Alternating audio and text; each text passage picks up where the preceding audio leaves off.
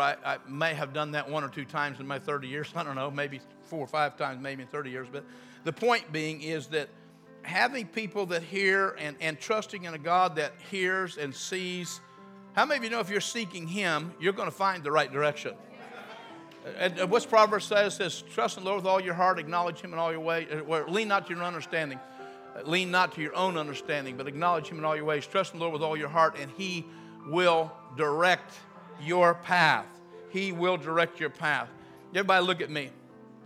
Okay, if you ask me for directions to the mall, you've never been here, and I said, what would be required for you to understand what I just said?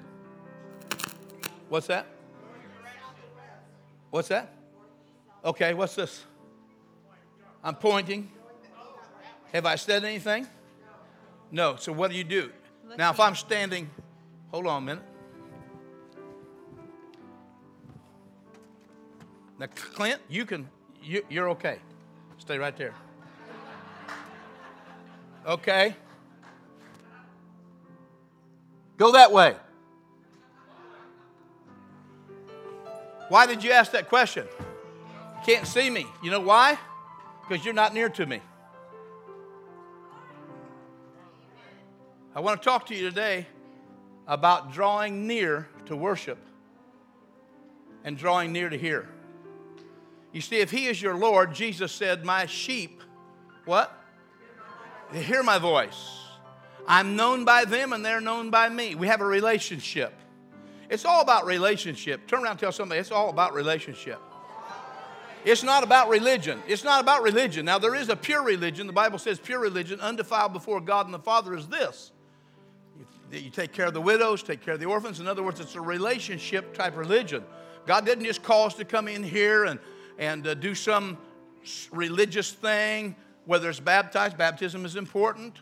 All these things, but we don't come and join a religion. We come and we are joined to the Father's house by a relationship with Him through faith in Christ, who was the one that was sent to take away our sins in order to bring us in without condemnation to the Father's house, who's holy. You understand that? Everybody get that? Anybody thinking about it?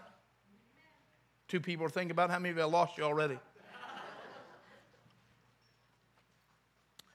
The Father wants us to draw near to Him because He wants to speak to us. He wants to give us direction. He wants to guide us. Thank you, Jesus. He wants to instruct us. I shared with somebody just on the phone this last week that had a devastating thing happen to them. Their whole entire life looks like it's just been spun off of the the wheel of life, and they don't even know where they're at this point and what's going on or what's going to happen tomorrow. I mean, it's their whole family has been put in a place of, my God. You know, it looks like they've just, it'd be like the plane engines going out and you're jumping out of a plane and find out they don't have any parachutes on there. It's that kind of a situation. And there's no way out of it outside of a miracle from God. And how many of you know that you might be tempted to panic at that situation? Hold your hand up if you say, I've been there, and I think I know what that's all about. Of course, we're human beings. But the reason why the Scripture says in Proverbs, lean not to your understanding, is because we think in the natural, but God, He is who? He is the all-sufficient one. He is the all-powerful one. He is the almighty one. And don't ever forget this. Everybody say He's the all-merciful one. He's all-merciful. He's loving. He says, come unto me, all you that heavy laden, and I will give you rest, right? Whosoever will, let him come unto me. Whosoever will. Think about the mercies of God. He's speaking about that to people. Even in the book of Acts, we find out that was even happening in Jerusalem from the very people that crucified Him. He's hanging on the cross saying, Father, forgive them, for they know not what they do. Why is He doing that? So He can take sin out of the way in order that we can come in and find rest for our soul, our heart, our mind, our emotions. We need to be at peace. Jesus came as the Prince of Peace. He comes to give us peace. But we've got to come to Him or come through Him to find peace that God gives and God alone gives. Amen. He conquered hell. He conquered death. He conquered the grave. Amen. He took the law Now, we talked about this Wednesday night, I think it was. He took Mike, what is it? Not civil, ceremonial law. Certain days and feasts and pigeon doves and calves for this and a sheep for this and a lamb for this and a 1-year-old man. He took all that out of the way that we might come before him knowing that all the sacrifices have been. When Jesus hung on the cross, he said it is finished. He meant everything that was required has already been finished on God's end. To take the law out of the way that he might have a new covenant, a new will. The new covenant with man is a love covenant. It's a love covenant. God so loved the world, John 3:16, God so loved the world. Not that God so judged the world and found us right. Not that it's God so loved. Everything that came out of God was love because God is love. Everything that he does, is if he heals you, it's because he loves you. When he provides for you, it's because he loves you. He loved you before you were created. He loved, right? Sure he did. It was love that created the grass for the cows to eat. It was love that created the flowers for you and I to look at and the bees to land on and pollinate. It was love that created the blue skies, the green grass, the white fluffy clouds. It was love that created the rain that's needed. Everything that we have here, they're looking for it to be on Mars. You're from Mars if you're looking to Mars to supply your needs. It's God that creates the planets in the heavens, who loved us and created a place for us, just like in the Spirit, God has created a place for us where all of our needs are met. There's going to be a new heaven, a new earth. Jesus said it. Behold, I come quickly, and my rewards are with me. They're in my hands in the book of Revelations. God says in Jeremiah 29:11, and I'm just leading up to what I'm going to minister to you today, but I'm trying to build a place here of understanding. How many of you know if you don't have understanding that you fear the Lord in the wrong way? The fear of the Lord is the beginning of all wisdom. It means to respect God, to have reverence for God. How many of you know anything about electricity? Anybody know anything about electricity? Okay. How many of you know electricity can hurt you? Okay. Everybody say you have to know how to handle it. And so you have a healthy respect for electricity. But we all know that electricity can be good, right? And so God is not a. We do know that there is a wrath of God. There is the wrath of God, and the Scripture says that the wrath of God is to be poured out on those that love the pleasures of sin rather than loving God. We understand all that. But God wants us to come to Him knowing that He's taken sin out of the way, and love has made a way. Love became the way. In the beginning was the Word was with God, John chapter 1, and the Word, God Himself, became flesh. God is a spirit, but He became flesh. The Spirit of God dwelt inside a fleshly body, the body of Christ Jesus. He dwelt upon the earth, and nobody recognized Him as God. He stilled the waters. He calmed the seas. Amen. The rain stopped. The storm ceased. He raised people from the dead. Who is this? Who is this that even the winds and the waves obey Him?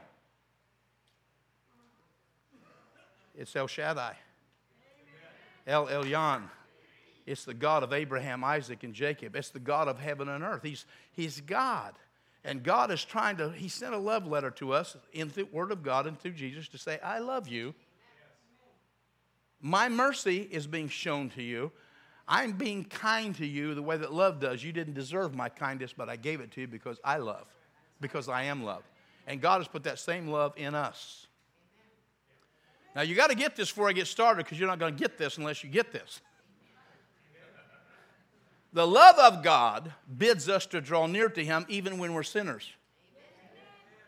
I was thinking as I was sitting here this morning just praying and going into this, and the Lord reminded me of the drawing near to God. Sometimes it's the law, thou shalt not. You know what I'm talking about? And the thou shalt love the Lord thy God with all thy heart, mind, soul, and strength. And we know that the wealthy man, the rich man that says, how can I get into heaven? He says, well, keep the commandments. He says, which one, Lord? He said, you know the commandments. Love the Lord with all your heart, mind, soul, and strength. And he goes through about 4 or 5 of them. He says, and the rest of them, you know. He said, I've done that ever since I was a kid. And then the rich man, Jesus said, well, there's one. He looked at him with great compassion. Why? Because he said, I see you're really trying to please the Lord with the works of your flesh. But the truth is, we cannot please God unless we have faith towards God that He is the one that saves. You see, the name of Jesus, Yeshua, means that Yah, Y-A-H, or Y-H-W-H, Yahweh, saves. How does He save?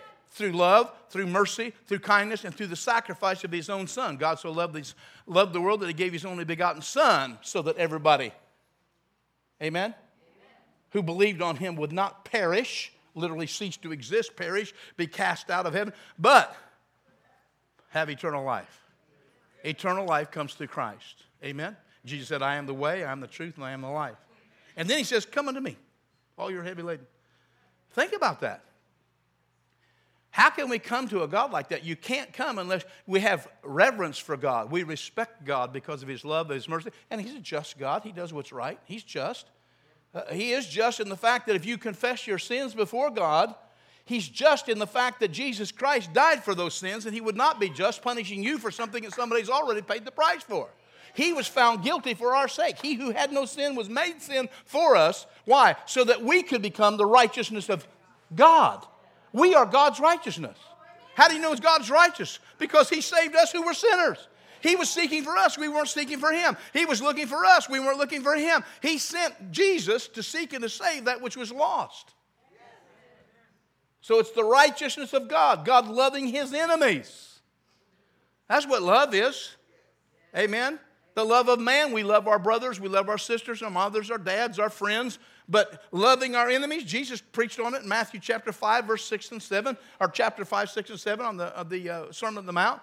And he said, look, you've heard that you're supposed to, love one another. But he said, I'm telling you, you need to love your enemies as well.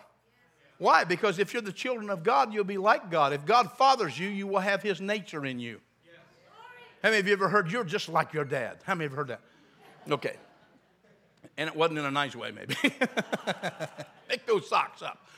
Clean those dishes. No, and hopefully we're better husbands than that. Better. We aren't supposed to be babies. Men that get married and still have their wives pick up their underwear and their clothes and leave their dishes dirty and so forth and so on are little children in a man's body.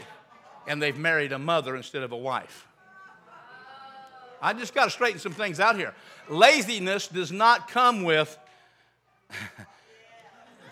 Hallelujah. Karabahaya. Hallelujah. Got to talk in tongues because I'm getting ready to die right here. The Father wants us to know that he bids us to come. Not because he found us guilty, but because he wants to show us mercy. Jeremiah 29:11. I know the plans that I have for you, says the Lord. What are they? Plans of eternal life, right? Josh, what's it saying in the Old Testament? It says, choose you this day. I lay before you life or death. Choose life. Why? God says, my will for you is that you'll live forever with me, eternally. I never created man to die. I created man to live forever. But the devil come to steal, kill, and destroy. And that's what happened. And so people, rather than drawing near to God, if you look in Genesis, it says that when Adam sinned, what did he do? What did they do? What did he say? He just said, he hid himself. Somebody said, God didn't hide him. God did not hide him. He hid himself. Why? Because he was guilty. He knew he had done wrong. And had God ever done it? Kevin, you're a Bible professor at Lincoln College once in a while.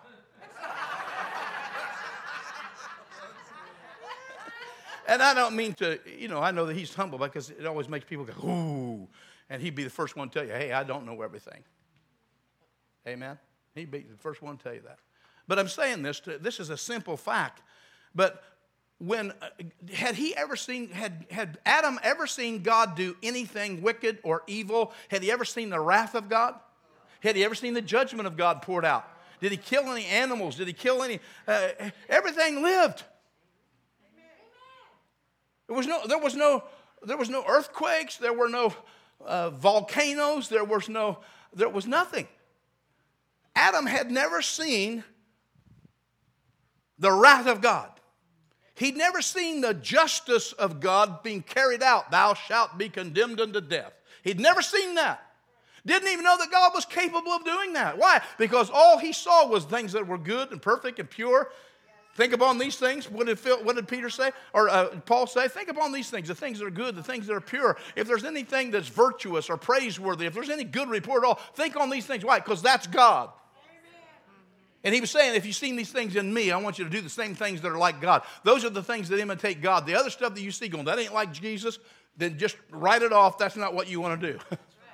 Amen. Of course, Jesus came. We do know that he drove the money changers out of the temple and did some things because he was angry that they were keeping people away from the presence of God by demanding some kind of cost. You got to buy a pigeon dove, you got to buy a lamb, you got to do this. And they would not allow them to come and even have the priest cleanse them through the law until they paid some price for it.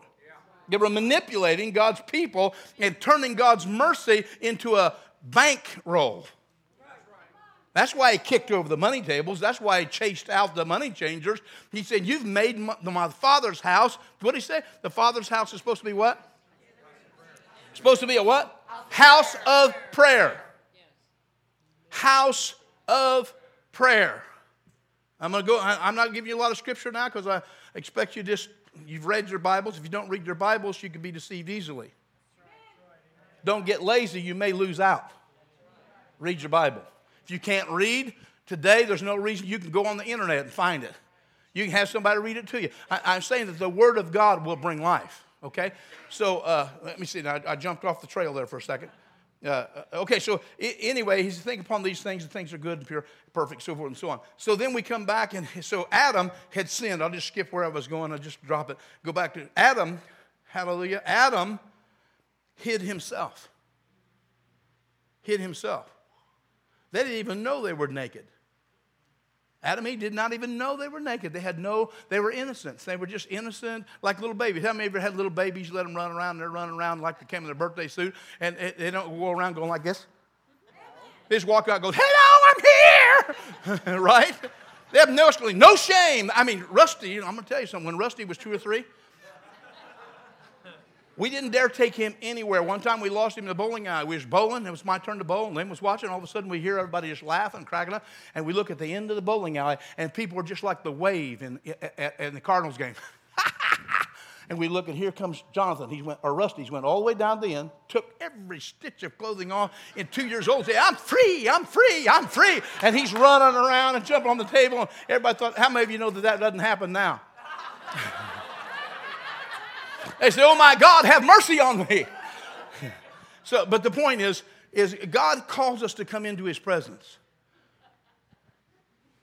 Sin caused Adam to fear God with an unhealthy, well, it's not unhealthy because but God is so loving and kind and merciful, he didn't say, shame on you, Adam. He said, what have you done to yourself? Basically. Where are you at, Adam? How many of you know God knew where he was? He knew where he was. He knew where he was.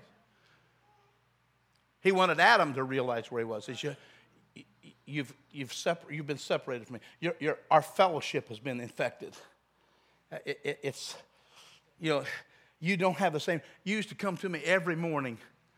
Every morning, Adam, you came to me, you and Eve, and remember I'd come and talk with you in the cool of the evening and say, how was your day? And I don't know what all they talked about. I know he brought me, I said, what are you going to call that? Elephant. He like a little kid. Whatever he called it, whatever Adam called it, it says the Bible said that's its name. God says that's its name. He was co-joined, he was co-partnering with his son. Jesus said, I must be about my Father's. That's why, because he was in partnership with his Father, and you and I are supposed to be called into partnership with the Father. That's the reason why you're supposed to live the way you're supposed to live, love the way you're supposed to love. That's the reason why we're supposed to come into his presence, because we need to find out what the Father's will is. He's the CEO. We're partners with the Lord, but we need to seek the Father's face. Does that make sense to you? Yes. Why? So that we can do the Father's will. That's what the whole point is. Everybody said relationship. So he says to Adam and Eve, where are you? He said, well, we hid ourselves. Why'd you hide yourself for in the bushes? Well, because we were naked. And then they tried to cover it up with what? A work of the flesh. We found something that God created. We just put it on and say, now we're okay. No, you're not okay because you're still hiding. You see what I'm saying? And so what we want to do is we want to get rid of the sin. The only way to get rid of the sin is for Jesus Christ to die for the sin, and you don't need the fig leaf anymore. Isn't that sin? Why? Because he clothes us in righteousness. He clothes me in righteousness.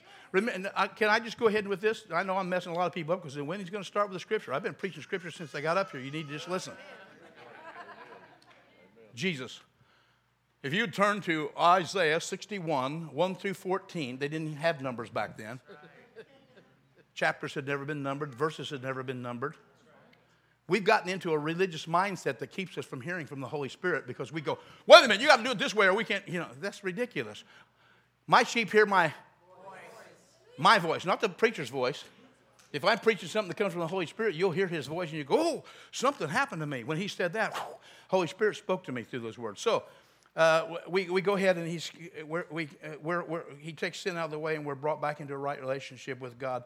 And the Lord wants us to understand that he loves us and he wants us to draw near to him. He doesn't want us to be separated. He doesn't want to see us driven away. He wants us to come near to him. And he's saying, Adam, what's the deal here? I used to come to you every morning. Remember when we spoke with each other? Remember when we sat down? You didn't have any fear of me. We fellowship together. One time we were in Bible study, Helen, at your house years ago when we first had that Bible study at your house. And I was leading worship with a guitar. I don't know, maybe a dozen half chords or whatever. We're just singing simple songs and worshiping the Lord.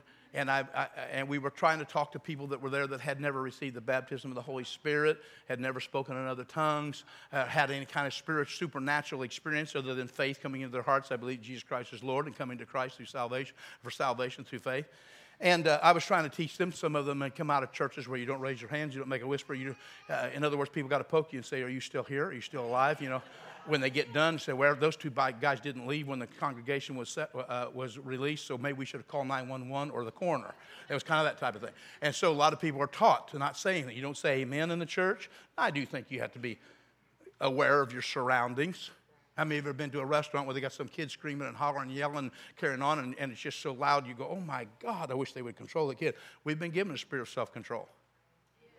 And out of love, we control ourselves. Yes, I'm happy on the inside, but I'm not going to disrupt the whole thing unless the Holy Ghost heals me. And if I'm a blind man or a lame man and I get healed, then you might just have to excuse me.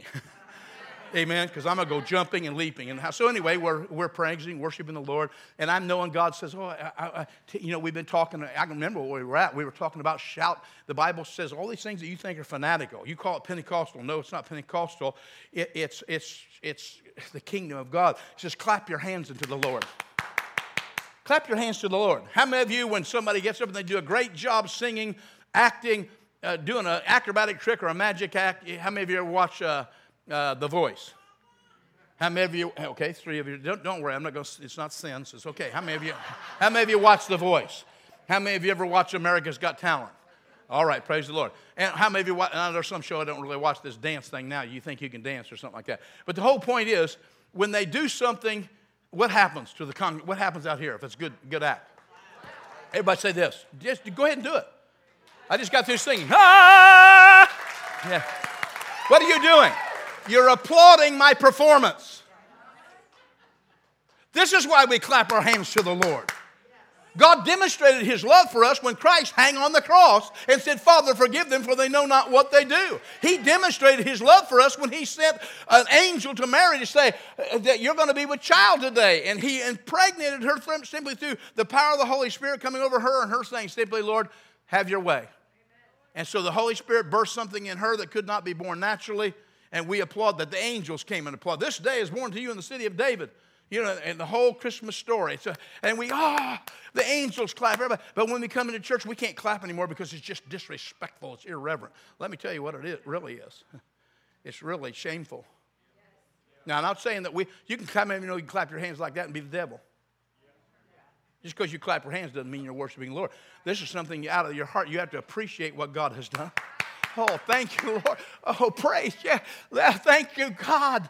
All these songs that we sang, these are actually catalysts to cause people who would normally sit there to just finally get up on their feet and worship the Lord, and tears running down their faces, loving God and being thankful, and maybe even just, I did this one time. I had to spin around one time because, I'm happy, praise the Lord. There's something that happens on the inside that makes you do something differently on the outside because you see him high and lifted up. Come on. That's a church that's filled with power. Now, how many of you know you can fake all that? We can teach you to do everything I said. It says dance before the Lord. We can dance before the Lord. David did it. You don't dance, you know what I'm saying. You're not on so you think you can dance. You're there to worship God. This is a show. How many of you cry? How many of you laugh? How many of you can get serious? Can get somber? can be moved with grief and mourn. How many of you can do that? Everybody, right? Everybody just turn around and say, I think you're human. Just tell somebody that. All right? God became a human being and used all of his faculties to worship God. The man, Christ Jesus, worshiped the Father. Amen? The book of Psalms says that David was a man after God's own heart. Now we know that he had sinned. How many of you know that he sinned? Okay, so this is what happens here. What are we looking at David for now, Pastor? Because he bids even people that have fallen to come back into relationship with him through faith in a God who loves and cares. Says, if we confess our sins, God is faithful and just to forgive us of our sins and cleanse us of all unrighteousness. Now, if I'm cleansed of all unrighteousness, how many of you know if I go out here and I eat a Sloppy Joe or something, I got it all over Sloppy Jack, and if I walk into the restaurant, I might be a little bit self-conscious. I might be a little, unless I'm just kind of out of it, just don't really care. But you see, God takes the shame base away through the blood of Christ. Though your sins be as scarlet, I shall make them white as snow. God said, I got a stain remover. It's called the blood of Jesus. Praise the Lord. And by his stripes, I've been healed. I can come right out into his presence. I can walk with my head held high. I don't have any shame anymore. Do I remember that I was a sinner? Yes. But I remember that God's grace called me out of sin and into his everlasting life. I am blessed so I can worship the Lord. Well, I can be happy. I can praise the Lord. Now, and then there's times that you're going to actually feel the presence of God. I don't know about you, but when I was in auto mechanics back in school, I took auto mechanics in high school, and I was changing my own engine and doing all kinds of plugs and all that stuff. And one day I grabbed, did you know that a spark plug wire, a spark plug, in order for it to jump its gap, takes 20,000 volts. The only reason why it won't kill you is because the amps aren't high enough. I had a filling in my tooth, and I grabbed a hold of that wire and put that on it. And man, I let go of that thing real quick. Amen. God doesn't shock you. He may shake you out of your lethargy. He may shake you out of your apathy. He may even shake you out of sin. Now, what I was getting at earlier that I forgot was when they took the woman that was caught. I know I'm not, you say, when are you going to give me a my God in heaven, if you read your Bible, I gave you so much scripture right now, you can't be taking notes and keep up with me. I'm serious. See, Jesus was not accepted by his own because he came in another way. You got to get rid of your ways and begin to say, my ways are not your ways. They're past finding out. I'm doing this on purpose. I'm doing this on purpose to show us how much religiosity we've got, how much tradition we have, that we worship the tradition rather than the truth. Well, I've learned the pastor's supposed to get, yeah, I know, they had overheads back in the day. Jesus had an overhead thing. He came, the angels go, wait a minute, what'd you say? The light was there. And the first point is, and then they had a show, they had a smoke machine. Oh my God, the PowerPoints were phenomenal. PowerPoint. Jesus was born of a virgin. PowerPoint. Emmanuel, God with us. PowerPoint. He raised the dead. He healed the sick. He cast out demons. PowerPoint. I'm the way, the truth, and the life. PowerPoint. If any man be in Christ, oh, amen. The old things pass away, and all things become new. PowerPoint. Book of Revelations, and the heavens and the earth melt away with a fervent heat. PowerPoint. Behold, I come quickly, and my reward is with me in my hand. PowerPoint. No, we got to be able to see it. I'm sorry. We're a new virtual. We're a virtual society. Visual. You have bought into the lie of the world. Because you go to Ethiopia, you have none of those things. You go to Syria today, you have none of those things. If you don't come in the power of the Holy Ghost, you don't have a PowerPoint, and you aren't a PowerPoint. Come on. We got to get back to the stuff that works, church. And the only thing that works is the Bible says in Philippians that it's God that works in me and in you, both to will and to do of his good pleasure. So, back to my point. They bring this adulterous woman, they throw her, a religious guy, so they did say that. If you see a woman and a man committing intimacy, and they're not married, said you're supposed to stone them both. But they only bring the woman. That's religion. That's the hypocrisy. They only bring the woman. Still like that overseas. Still like that overseas. In some parts of the country. Isn't this something that some religions make women walk behind me 7 steps? Jesus says, walk beside me. His bride gets to walk right beside him. He said, lo, I am with you. I'm not in front of you. Lo, I am with you. What? Always. Why? Because you're my bride. This is heavy stuff, church. It is awesome, and I'll tell you why it's awesome. Not because I thought of it, because the Holy Spirit just spoke it to me. The truth sets people free. Jesus didn't come to put people in bondage. He came to set people free from bondage. He whom the Son sets free is what? Free indeed. Woo! Some of you don't come for prayer after service because you're still under condemnation and bondage. Confess your faults one to another. You mean I'm supposed to open up? Yeah, confess your faults one to another. Amen. Or if you sin, if we have sins, it says confess them and God is faithful and just to forgive them. You see, he says confess them. Adam, just tell me what you've done. Okay, the blood. Now, Adam, that doesn't mean go back and do this all over again. That's called insanity. Doing the same thing over again, expecting a different result is insanity. Hey, can I run just a little bit? I just feel happy. I want to skip and do all kinds of stuff, man. Because the truth will set you free. It liberates you. Hallelujah. It not only liberates you, church, but it empowers you. Think about this. They come, they throw the woman, the adulterous woman, they throw her down at the feet of Jesus. And then those religious teachers go, okay, the law says you're supposed to stone her. We found her right in the midst of adultery. Well, that means you should be able to catch the guy too, you bunch of chicken-livered, spineless, hypocritical, self-righteous.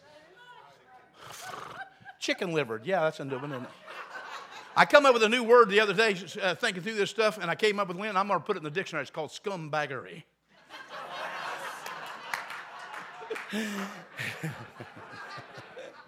Every time something comes across the news now that it meets that, I say, scumbaggery! What is scumbaggery? Right there. You just heard it. You saw it right here on Fox News or whatever it is. Anyway, so they throw her before his feet. The law says we're supposed to stone her. Oh, I love this because now everybody say with me, his name was called Emmanuel. Which means what? God with us. So they're looking at God with them inside the man, Christ Jesus, and they ask him, what do you say? Do you know there's people do that? I don't care what God says. This is the way I feel about it. Well, that might mean that to you, but to me it means, no, it's not good. We're getting somewhere, actually. I'm sorry, I didn't mean to break that little baby. Oh, that was a grown man. I'm sorry. Oh, I'm sorry. I'm not supposed to get down from here unless I tell you first. So they're trying to. If someone, ushers, you bring some chains here and some glue for my feet. I promise I'll stay right here. Anyway, what do you say? What's Jesus do? What's he do?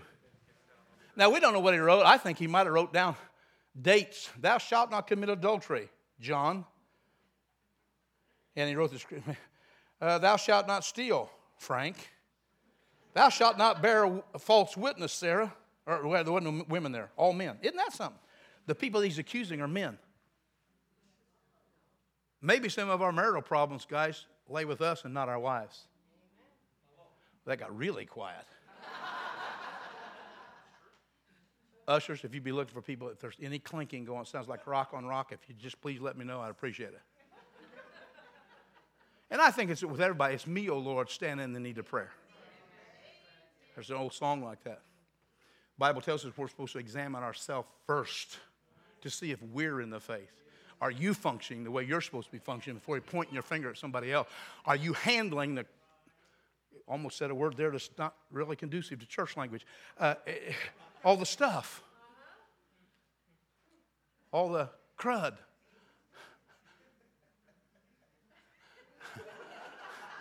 Yeah, you knew where I was going. Shame on you for thinking about it. I wasn't going to say the word you think I'm going to say, but there's other words that replace that.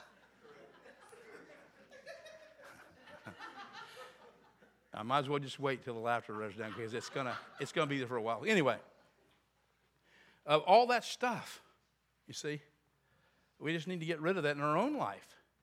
We're so quick to judge others. I'm so quick to judge others. I'm so quick to find fault with others that are doing things that I do the same thing in different ways. Right? Gosh. I mean, thank God in heaven that Jesus said, "Why callest thou me good? There's only one that's good. That's God." What's he saying? Well, you're not good enough to get into heaven. You can blow yourself up. You're not good enough to get into heaven. You can go out here and die in World War II and just say, without the blood of Christ, all of your goodness, if you're not trusting in Christ, your faith is misplaced. Or trust in God. So anyway, that's the point. So he says, where are your women? Where he writes down all this stuff. I said, something, maybe he's doing what this is quick to listen, slow to speak. He's actually going, ooh, I want to tell these turkeys off. I really want to show them where their faults are. Instead, he goes, oh, Jesus, or God, help me. And he writes in the sand, thou shalt not. Oh, yeah, I better not say that. So anyway, he does all these things. But one by one, what happened was the Holy Spirit's conviction there came on these men. And one by one, they dropped their stones. Amen? And one by one, they dropped their stones. They couldn't accuse them because they knew they should themselves be stoned. They themselves could be judged. Judge not lest you what? Be judged. Actually, what Jesus did is cause those legalistic, self-righteous people to show mercy. Isn't that something? And withdraw the charge.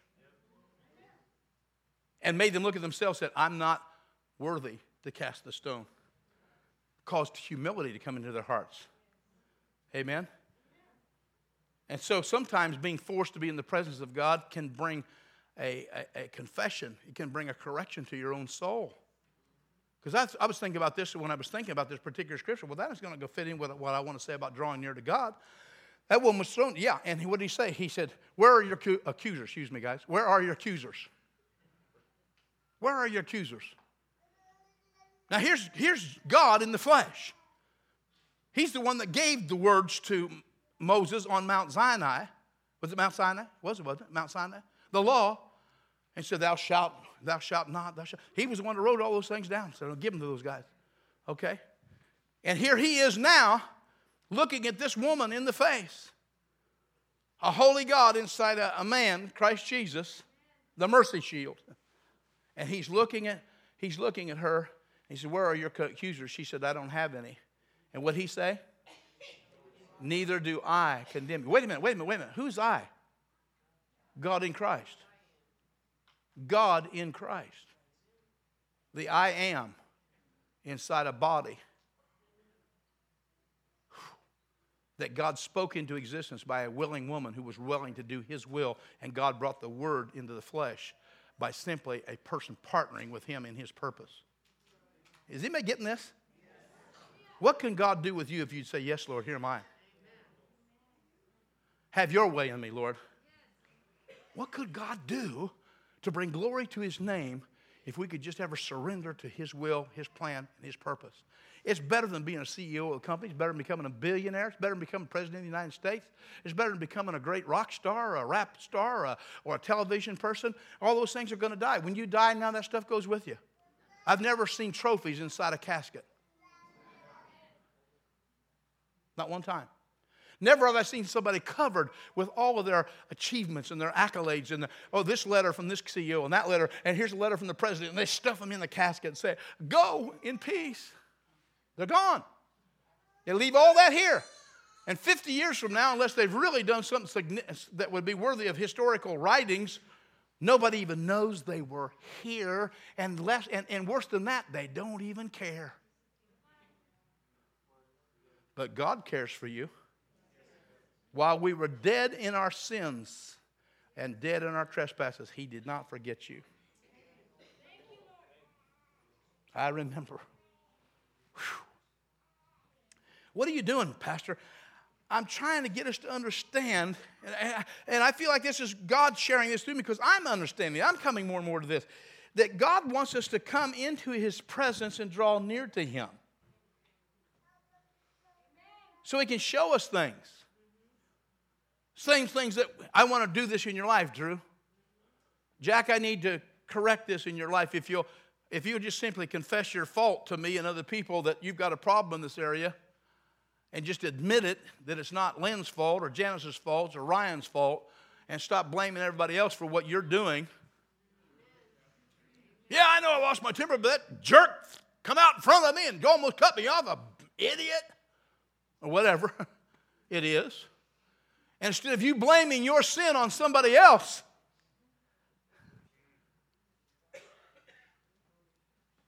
and man, I'll tell you. So the Lord's wanting us to come in without sin, without shame, and just confess your faults, acknowledge your sins, says confess your faults one to another, pray for one another that you might be healed. James tells us that. Thank you, Lord. Everybody say God wants us to draw near to Him. Sister Tammy, how many of you feel the Holy Spirit here? I'm already feeling the Holy Spirit. I'm going to give you a couple of scriptures, and I feel the Holy Spirit just tell me you need to move on. Because what this does is, listen, when Jesus Christ died on the cross, what happened? Remember the veil? It was 12, I've heard from anywhere from 12 inches to 18 inches thick. That's not a veil. That's a rug. That's a wall. It is true. There's a wall. God has torn down the wall between us. There's scripture for that. It was a wall, and it actually had metal, gold, woven through it. How many of you try to tear? You can tear through a piece of cloth, but you can't tear through a piece of metal unless you're Samson or somebody. But anyway, and it was woven all the way through. And it was, I can't remember how many feet high, 18 feet high, 12 feet. It's huge. This is only 15 foot high. Now, can you imagine this coming all the way down? And it went all the way across in front of the Holy of Holies so that you couldn't get in there. Only the high priest could go in one time a year, sprinkle the blood of the lamb that was sacrificed for everybody. Everybody had to bring their own lamb. Everybody needs the blood of Jesus. You can't get in on mama's blood. You can't get on papa's sacrifice. You got to give this yourself. You got to acknowledge the fact that God gave you the Lamb of God. Abraham said, look, where's the lamb? Or was it Isaac? He took Isaac up to, God said, give me your firstborn. What's he doing? He said, I'm trying to show you how much the Father loves you. I did give up my firstborn. I raised him again from the dead. But Abraham, he said to Isaac, where's the lamb? I see the wood. Amen. I see the altar, but where's the lamb? And Abraham looks at Isaac and says, and this is the Father speaking to the Son, God shall supply Himself a lamb. Behold, the Lamb of Jesus. God became the Lamb. And died for you, for me, in our place in order to save the world. Can anybody love like that but Jesus, but God? Think about all that. So, I don't know where I was going with that. I'm sorry. I lost my track there for a second. But anyway, God is wanting us to understand how much He loves us so that we can come into His presence. Everybody say, I'm invited. We sing it here about Lazarus. Jesus not only invited Lazarus, but He instructed Lazarus. He not only invited him, He instructed him. What's the word? Compelled him. Amen? He gave him an imperative, a must-do commandment. And it was out of the love of the Father. It was the desire of God wanting life to come forth. Death was not His final wish. Life was there. And Jesus came to take on death so that you and I could have the way out of death through the resurrection. So what did He say? Lazarus, come forth. Come out here in the light. Come out here where I'm at. I don't want you separated any longer. If you haven't believed in Jesus, when I say believe in Jesus, the devil believes in Jesus, but he's not saved. Believing upon Him to save you, believing on Him to work in you and out of you the things that need to be worked in you and the things that need to be worked out of you. It's believing upon Jesus to change you as you obey him and follow him willingly. Where's he going to take you? If you cannot be my disciples unless you do what? Deny yourself. First step, you have to deny yourself. That means you can't be Lord and me be Lord at the same time.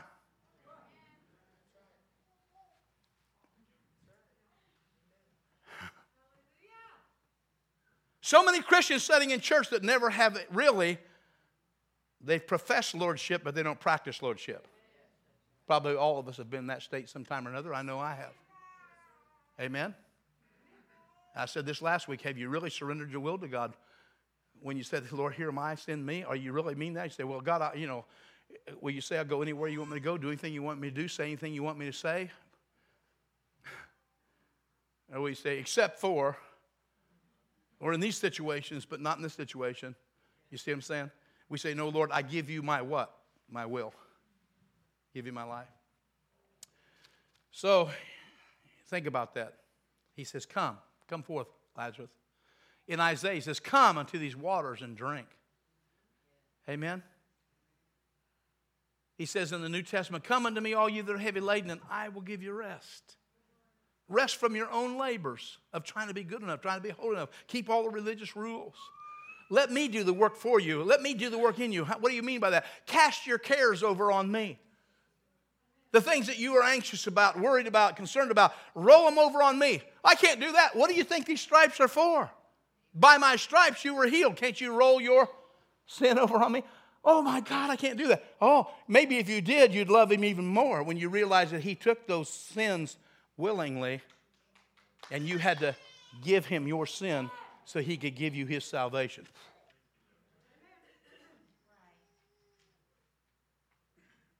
See, God wants us to know him better. When we know him better, we want to hang around with him more. Praise the Lord. Give me that scripture if you would, Sister Tammy. Thank you. You were almost Kathy today, but I'll leave you as Tammy. Give me that one scripture. Give them both to me, actually. We're going to read this and I'm going to end. Hallelujah. No, go back to the other. Did I give you Hebrews first? Or give you Acts first? Let's go to Acts first and then we'll come back. I'm sorry. Go back to Hebrews. I'll do it that way. I'll give you the Acts verse in a minute here. It's Acts, I'll tell you where it's at. I think it's Acts 10. I'm not sure. It's where they separate Paul and Barnabas. Is it Acts 8? No, it's not Acts 8. Anyway, let's go to this one, Hebrews 10. Okay. Let's go back up. Let's just go up to 10:1 and we'll read down. Okay? 10:1. Okay. The law is only a shadow of the good things that are coming. Everybody say it wasn't the real thing. See, when I come in with the shadow of a brand new Mercedes-Benz, would any of you get excited about the shadow? No, you get excited about what's coming. The Old Testament is supposed to get us excited about what God's going to do. It's simply a shadow of the things that are coming. And so he says, the law is only a shadow of the good things that are coming. Everybody say, they are coming. Not the real realities themselves. This is the NIV version, and for those of you that are reading a different version, I hardly ever do it, but it's my mom's Bible. It was one of the Bibles that I bought her, or somebody bought her. I have several that I try to get her to get one she can understand. Anyway, it says, and it was NIV, and I've been reading in it, and I felt good about it. It says, the law is only a shadow of the good things that are coming, not the realities themselves. Everybody say, Jesus is the real deal. He was the reality of what God was going to do to take sin out of your life. He's the reality of what it takes to come into his presence without condemnation. And instead coming in with confidence, boldly. Hallelujah. The law is only a shadow of the good things that are coming, not the realities themselves. For this reason, it can never, by the same sacrifices, in other words, a turtle dove, a bull, or any of the things that were offered in the Old Testament, whether it was a grain offering or whether it was an animal offering. For this reason, it can never, the law can never, by the same sacrifices, repeated endlessly, year after year after year. They just kept doing it every year. Had to do it all over again. Make perfect. Everybody say mature. The word perfect there means make you holy. It can never make you what God made you in his image. It can never make you the way that you were supposed to be when he created Adam. Adam was without sin until he sinned. He said, you can't go back and be that with these things. Make perfect of those who draw what? Now they draw near to do what? Worship. When we come in here, God forbid, people that I've heard say this, and if you're one of these people, please don't take this wrong, but that is such what's the word I'm looking for? Uneducated, and this is what I'm going to say, is such an uneducated and blindness. Lacking wisdom, knowledge, understanding, education about what's really here, and people have done that when we come in here, and this is not just Sunday morning. How many of you know worship is something you're supposed to do every day? The Bible says that in John 3, the Father seeketh such to do what? To worship Him in spirit and truth. You're supposed to do that just on Sunday morning? No, it's supposed to do that every day of our life. Enoch walked with God 365 years. That's 1 year for every day of our year. Every day of the year we're supposed to be fellowship with God. Enoch went out one day. Why? Because he went out every day to meet with the Lord, to draw near. And one day he got so near to God, guess what? He was not. God said, come on up here with me, son. And he picked him up, put him on his lap, and he's no longer here. Pretty powerful. That's the rapture. When Jesus does come back, those that are worshipers, true worshipers, they're going to go with Jesus. Hallelujah. Okay. For this reason, it can never be the same. Make perfect, make holy, make people, conform them into the image they're supposed to be created in. Make perfect those who draw near to worship. They were drawing near to worship God. That was the reason why they were doing it. Now, there's a whole lot of teachings on that I won't go into right now, but they drew near to worship. The whole congregation was supposed to come together and worship. When they come around Mount Sinai, they were supposed to come together and worship. And we are called to come together and worship. God didn't say, I'm going to call you, you, and you, and you. Just go out. You don't have to come together. Jesus come to make a body, and they're not laying over like some Manson killer, separated everybody, cut your fingers off, toes off, and threw them over here and threw them over there. So, well, we're still the body. Yeah, you're still the body, but you're disconnected. And if you're disconnected, you're unfunctional. You're non-functional. Drew, you're a shot put state championship or wherever you were. Did you make state? You were way up there, man. Hallelujah. I'd give you like this, but you crush my knuckles up. Just give you a high five from here and a knuckles from here and save mine. But how many of you know if you took one of those legs off and didn't replace it with some kind of a false appendage, you could not be the state champion shot put person. If you take an arm off that you throw it, the body is supposed to come together. Now, he's still a human being, but he's not what he's supposed to be till he gets there. Now, when I say that, physically he's not what he should. Naturally, we say you need 10 fingers, 10 toes. It doesn't mean he's not a good person. We have lots of people that they've lost their limbs and voice and their eyes and all kinds of stuff in war and so forth and so on. Of course, they're still a person. Please don't misunderstand what I'm saying. And they have great value, as much value as they ever had. That's not the point. The point that I'm trying to make is the body was created to come together and strengthen one another. Come on. You see? And there's this thing out there today that says, I don't need the body. I can just go to Panera's, and Panera's is great if you meet one. But don't let that be the replacement for this. Because God has set some in the church, apostles, prophets, evangelists, pastors, and teachers. And no, I do not believe, and I can prove to you that not everybody in the congregation is one of those five. It's the most ridiculous teaching I've ever heard. I just bounced it off of a couple people that I know move in the Spirit. That's the most ridiculous, and it's a destructive teaching that says you don't need apostles. Well, you're the apostle, you're the prophet, you're the evangelist. Jesus is in you, and he was all those, so you don't need anybody. It's a destructive thought. And Hebrews brings it out that we are not supposed to be those that forsake the gathering together of ourselves, but even more so as we see the days approaching. Amen. Come on. Sometimes we run across stumbling blocks in the middle of the road just trying to get truth through to people because they want to fight for their tradition or their own beliefs rather than submit themselves to God. All right. For this reason, it can never by the time make perfect those who are drawn near to do what? Again, draw near to worship. We draw near to God to worship. Now, if you draw near to God to worship, how many of you can't draw near to God to worship if you're in fear? How do you do that? Well, we come to God in praise and worship. We do that in praise. And praise has to come from the heart. The Bible says in the Old Testament, I won't going to go there because we don't have the time to do it. He says, these are those people that draw near to me with their mouths, but their hearts are far from me. They worship me with their lips, but their hearts are far from me. Worship that God is looking for is sincere love, sincere faith. I love God because He saved me. He loved me first and gave Himself for me so that I could become a part of the body of Christ. He accepted me as one of His beloved and brought me into the Father's house and made me a child of God. 2 Corinthians 5:17, I believe it is, says, if any man be in Christ, he's a new creature. Old things pass away and all things become new. Amen? You're a new creature in Christ. That's why Jesus was raised on the 8th day. It was the beginning of a whole new race. It's called the sons of God. The children of God. It's a new creation. It began with Jesus, the firstborn of many brethren. You can read this. If you read your Bible, just read it in the New Testament. Amen. Well, I don't have time to read. Oh, so you're worshiping something else. Seek first the kingdom of God and His righteousness first. And then all these other things. Well, I've got to make a living. I've got to do this.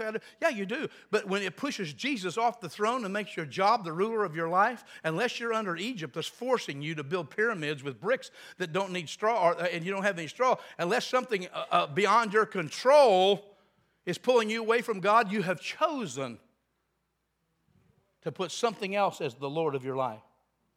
Well, it's my financial goals. Had somebody say to me this past week, well, we got our financial goals, and we're looking at those things, and those things have become destroyed, and we don't know. I said, well, wait a minute. Your financial goals has nothing to do with what the Bible tells us to rejoice in the Lord always. And again, I say rejoice.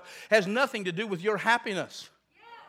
We see people every day that make millions of dollars that have committed suicide in their 20s, in their teens. It's great to have money, but if the money has you, you are in bondage. You are already a slave.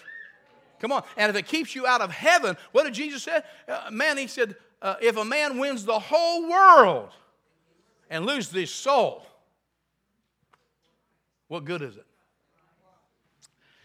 Okay, now, so go with me to Hebrews. Again, let me just read down through here. I'm going to read the ones I want, okay? Hebrews chapter 10. The law is only a shadow of good things that are coming, not the realities themselves. For this reason, I already read that. In verse 2, if it could, would they not have stopped being offered? For the worshipers would have been cleansed. The worshipers would have been cleansed. This is the NIV version. Once and for all. Once for all. Cleansed. Washed by the water of His word. Jesus is the word, and the word that Jesus came. The word that God so loved the world that He gave His only begotten Son, that all our sins have been taken away. And whosoever comes to God through faith in Christ can be saved. That's what cleanses us. It cleanses our conscience. And would no longer have felt guilty for their sins, what I've been talking to you about. But those sacrifices are an annual reminder of sins, because it's impossible for the blood of bulls and goats to take away sins. Therefore, when Christ came into the world, He said, sacrifice and offering you did not desire, but a body you prepared for me. A body, and He's talking about Jesus, the man, the Son of God, amen, flesh and bone. And the fullness of God, all that was God and all that is of God was in Christ. Sacrifice and offering you did not desire, but a body you prepared for me. With burnt offerings and sin offerings you were not pleased. You were not pleased with man's offerings. Then I said, here am I, it is written about me in the scroll. In other words, the Old Testament preached about Jesus, and it wrote that He was coming. He came to His own received Him not. John chapter 1. But to as many as did receive Him, as what? Their Messiah, their Savior, the sent one, the anointed one that they were waiting on, the King of Kings, the Lord of Lords, the Lamb of God that was sent to take away the sins of the world. They were waiting for Him, but yet when He came, they did not recognize Him, and neither did they worship Him. Amen. But God shut them up in unbelief so that you and I who are not Jews could become born again and become those that are worshipers of Jehovah. Then I said, here am I, it's written about me in the scroll. I have come to do your will, O God. The man, Christ Jesus, He came to do God's will. Now look at this. First He said, sacrifices and offerings, burnt offerings and sin offerings you did not desire, nor were you pleased with them, although the law required them to be made. Then He said, here am I have come to do your will. So He sets aside the first in order to establish the second. And by that second will, is what He's saying, by that will, the second will. It's a talk about the will and testament. It's the will and testament. If I died today, if I didn't have a will, people could just do whatever they wanted. But, but if I have a will, it says everything I got goes to Lynn, and my house goes here, and this goes there, or our house does. You see, I make a will. God made a will. He says, now by the second will, He says, by that will we have been made holy Look at somebody and say, if you're born again, do you realize you've been made holy? You've been made holy. Don, you've been made holy. You have been made holy. I have been made holy. Me? Paul said, there's no good thing in my flesh. I got to be holy. Because God, in His mercy and in His wisdom, sent Christ to take away the sin, cast your sins into the sea of forgetfulness, and make you holy. So stop trying to be holy and just accept that you are holy and then walk as one who's been made holy with thanksgiving, with praise, with worship. When you come in here, you need to worship God. Praise the Lord. You don't need any fig leaves. Praise God. You don't have to be covered. You are covered with the blood of Jesus. You have been set free from condemnation. You are invited in. You are instructed to come in. You are being compelled to come in and worship the Lord. PowerPoint. I don't know who said it, but true. Amen. All right. Okay. Pam, if you come, just to make sure that I remember I'm supposed to be quitting. Okay. Hallelujah. Day after day, everybody, let's just jump over that one. Verse 15. The Holy Spirit also testifies to us about this, that our sins are taken away. Well, no, we need to go to 14. Verse 14. Can you go to 14? Because by one sacrifice. Everybody say, everybody say, this, you got to capitalize this. B-Y, by one sacrifice. This is how God made you holy. He's already made you holy by a sacrifice that's predetermined, that He made. Now, I feel sorry for these people that are blowing themselves up. I really do. Because they think by that sacrifice they're going to be made holy. Sinners cannot die for themselves.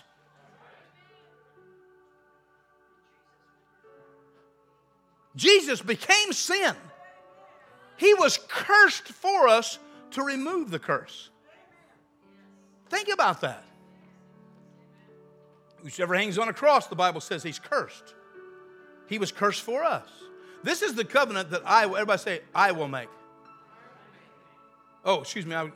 Okay, because by one sacrifice he has made perfect or mature, or brought to the perfect. He has already by Him brought you to a place of perfection in what He created you to be. Does that make sense?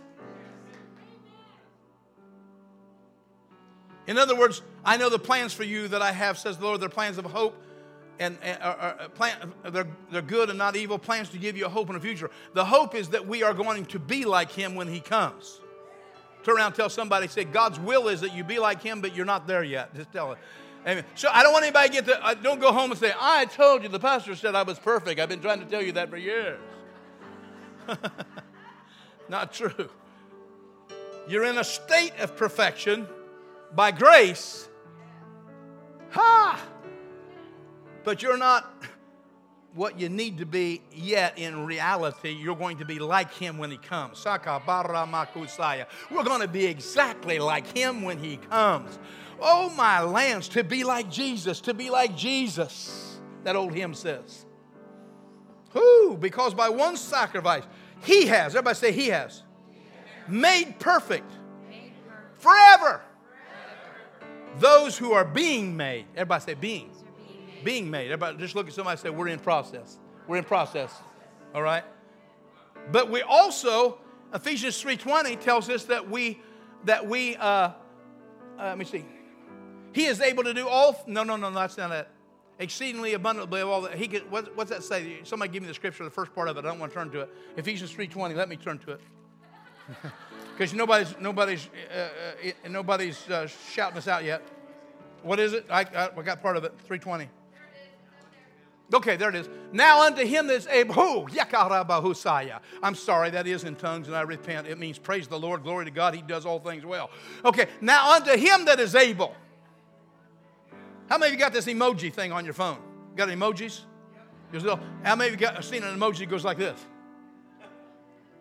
Unto Him that's able to do exceedingly abundantly above everything, all that we collectively could ever ask or think, according to the power. If you haven't received the Holy Ghost since you believe, you need to come. Let us lay hands on you. You need to receive the Holy Ghost just like they did in the book of Acts. You'll speak with other tongues as the Holy Spirit gives you the utterance. He does that. It's God that does the work. All we do is simply yield our will.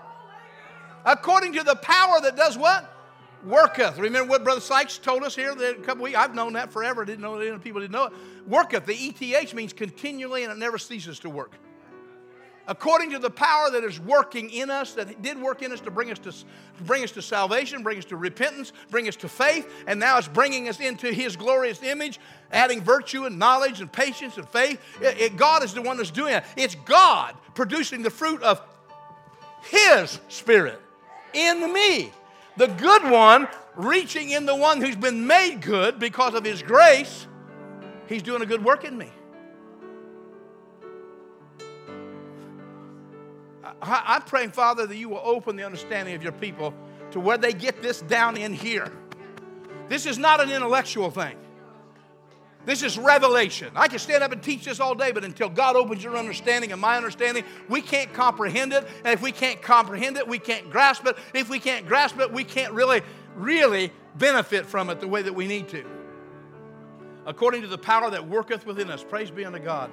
Hallelujah. Thank you, Jesus. Maybe we'll go to the next part that I had in Acts later. How many of you say, I think I got enough? It's okay. I think you got enough. The Holy Spirit is here to teach us. The Holy Spirit is here to lead us and guide us into all truth. Why? Because as we walk in all truth, we become liberated. And Brother Ryan, we become powerful. We become lights that we're supposed to be, salt that we're supposed to be, effectual, amen, fervent, praying people to see the glory. How do you worship the Lord? First of all, say surrender. I simply surrender to His work. It's impossible to please God without faith. For he that comes to God must first of all believe that He is, and that He is a rewarder of those that diligently what? Seek who? Seek what? Him. I'm talking about drawing near to God. You can't draw near to God unless you're drawing near to Him. It's Him that we're wanting to get in contact with on Sunday morning. He abides in me, but I'm here to worship Him.